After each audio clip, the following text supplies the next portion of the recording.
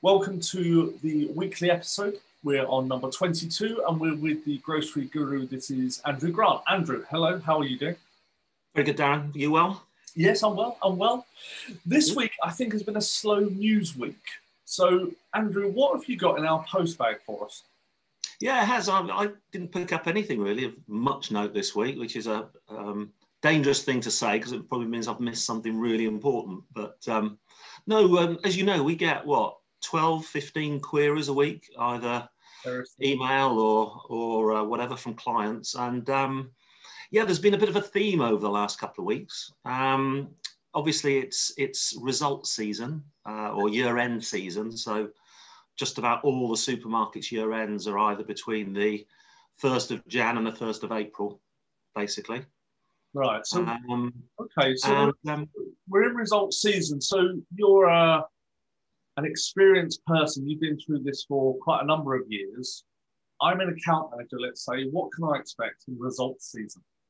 Well, no, it's one of the things I've been getting the most queries about, is that obviously most buyers are working at home. A lot of consolidation of buying teams, so fewer buyers. Because I always remember when I used to do it, the pressure to get annual terms agreed with all your suppliers. Yeah. You inevitably start with the very big ones. Yeah. But there's then this desperate rush to get the smaller suppliers' terms agreed before the start of your new financial year. Yeah. Okay, so if I'm a buyer and I'm in results season, January, February, March, I'm trying to get terms agreed with all my suppliers. How many suppliers might I have? I don't know, it depends on the size of the category, but 30 to 100. Okay, so there's a lot I've got to get done, and these are quite technical. These are legal things. No, it's a negotiation, and obviously each year I want a better overrider, or I want higher gate fees for those gate fees that you're allowed to do. So you have to have a to and fro conversation with every single supplier, assuming that every single supplier doesn't say yes instantly.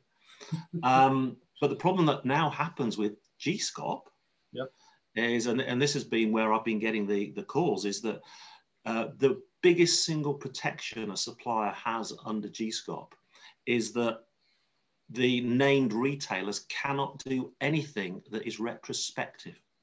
Okay. It's an absolute no-no. All right, so let me just understand that. So I'm an account manager. You're saying that they can't ask me for stuff retrospectively. They can't ask me for, now is the 1st of March or whatever it is, I want stuff for February. Yeah, exactly. So, the difficulties buyers are getting themselves into is that they haven't agreed terms with their suppliers on time.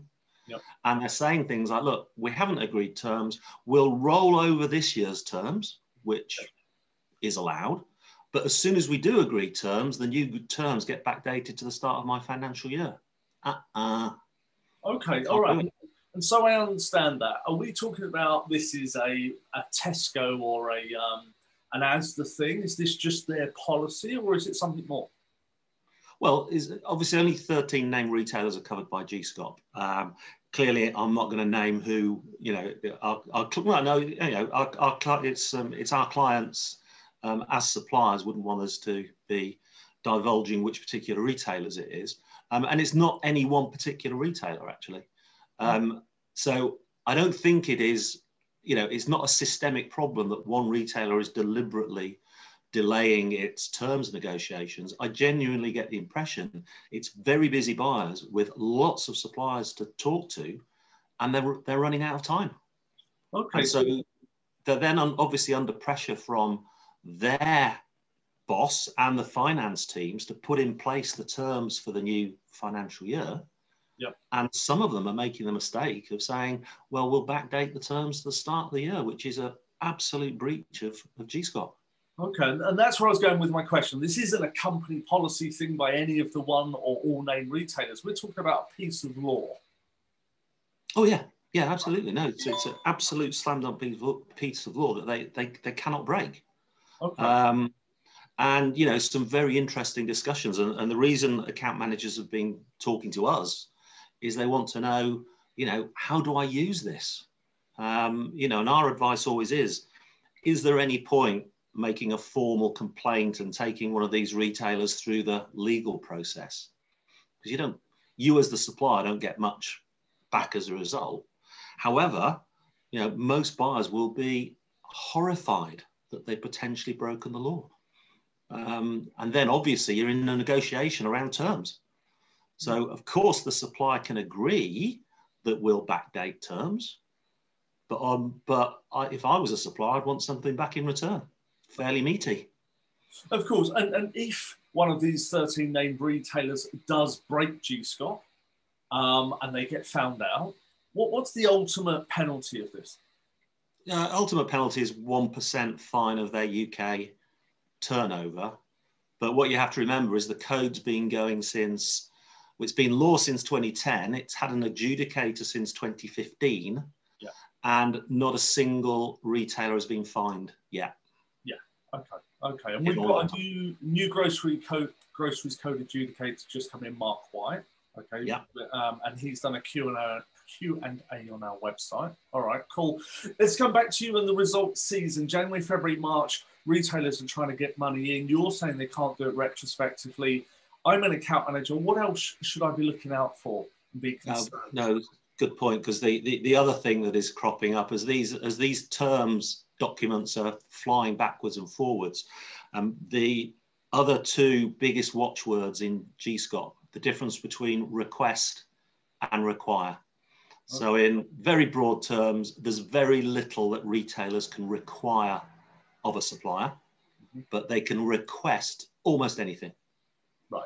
Okay. And when these potentially retrospective terms documents are flying to and fro, I'm looking at the small print, and it's amazing where it says things like on agreement of these terms, the supplier agrees to pay for X, Y, and Z. That's a requirement to me. Okay. So we're getting into some of the grey of the law as to whether that really means require or request. What I'm hearing is 3 R's. We've got the retrospective one, which you've explained. Yeah. Then we've got the request and we've got the require. So if nothing else, an account manager ought to have their radar up for these 3 R's. Yeah. And as you know, some of our clients quite rightly have been doing, get on the phone to us or get on the email to us so that we can give them a bit of guidance. Because to me, it's, as I said, it's not a question of, phoning Mark White up and, making a formal complaint. I think that could backfire on you.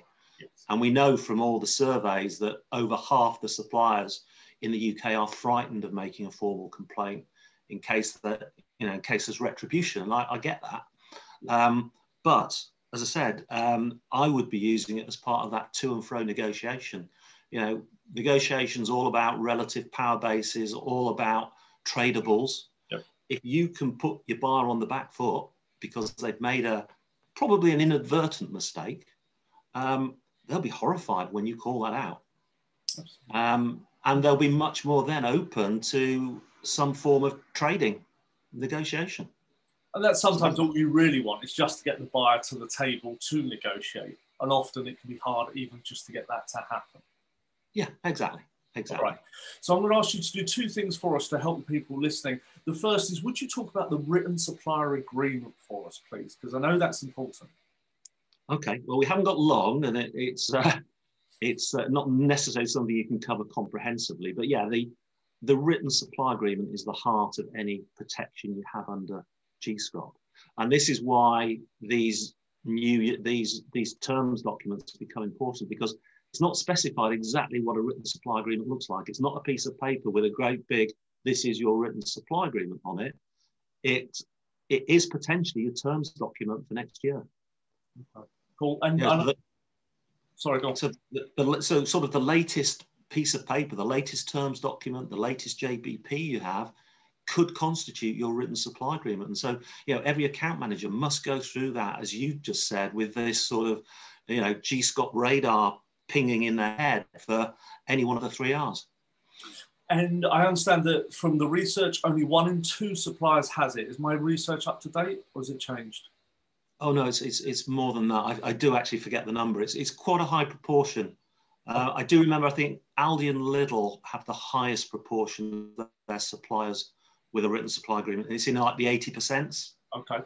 Okay. I think as you get down the bottom of the list, some of the newer retailers added to G-Scop, I still think they're over 50, but don't hold me to that. Okay. All right. So we've still got a chunk of suppliers who potentially don't have a written supplier agreement. Okay. Yeah. All right. And the last bit, so I know we've only got 60 seconds left, is could you do a pitch for Business Safe, our new G-Scop and competition law product? I have to just repeat that bit, Darren. We seem to have. Could you do a pitch to our viewers for our new product, Business Safe, which is about G-Scop and competition law, where we keep them up to date? Yeah, no, yes, no. So we do have that new business tool we've been working on, where I guess it's a bit like a doctor's surgery, isn't it? That, you know, for or these new internet doctors, where you know, if you want to have a consultation with a doctor and not wait in the NHS queue, you get on the app and you can get a qualified doctor to talk to you pretty instantly. Well, we've got that when it comes to G-Scop and competition law. Sign up with us and you get pretty immediate access to advice on the very things we've just been talking about. Andrew, thank you again for your guru-ness. No problem. Next week. Take care. Bye-bye.